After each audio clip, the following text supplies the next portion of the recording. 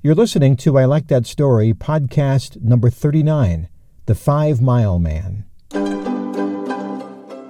Today's story brought to you by Evolution Consulting, nationwide image professionals for styling, speaking, and stage.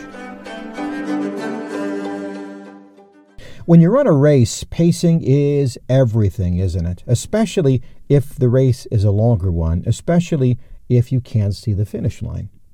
I'll come back to that thought, but first, let me tell you about the 5 Mile Man. It was at a conference on aging, and the man I was talking to was a fit and trim 55. Over the course of the day, I found out he had a daily regimen at the local gym. We run about 5 miles a day, a group of us. I seldom miss. And what are the reasons you do this? I asked. Well, it's a great stress reducer. Keeps me fit. Great reasons, I said, and since it was a conference on aging, I asked him what he wanted his health to be like when he was, say, in his middle 80s. Well, God willing, he said, I'll be trim and agile and flexible. Pain-free, I asked. Well, of course, God willing. So, this running group you're in, how many people are there?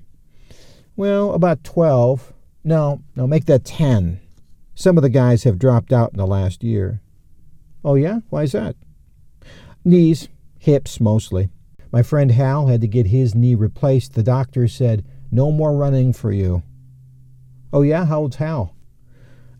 60, I think. And so why do you run 5 miles? Well, he said, if I ever run a marathon, 5 miles is the distance you start training at. Do you run marathons? Oh, not very much, not anymore. They're pretty tough on the body at my age. So here's the question I have after talking to him. What marathon is he really training for? 26 miles or 85 years? And so I'll end today's story with the same sentence I started it with. When you run a race, pacing is everything, especially if the race is a longer one, especially if you can't see the finish line.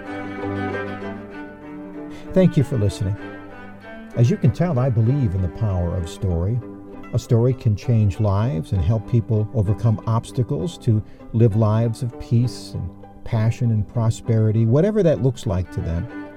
The story also can change business as well. It clarifies a mission for a group. It attracts good people and good customers and offers a culture that encourages growth in many measurable and also unmeasurable ways.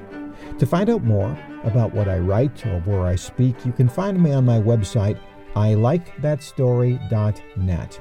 Until next time, I'm Jeff Gould. God bless.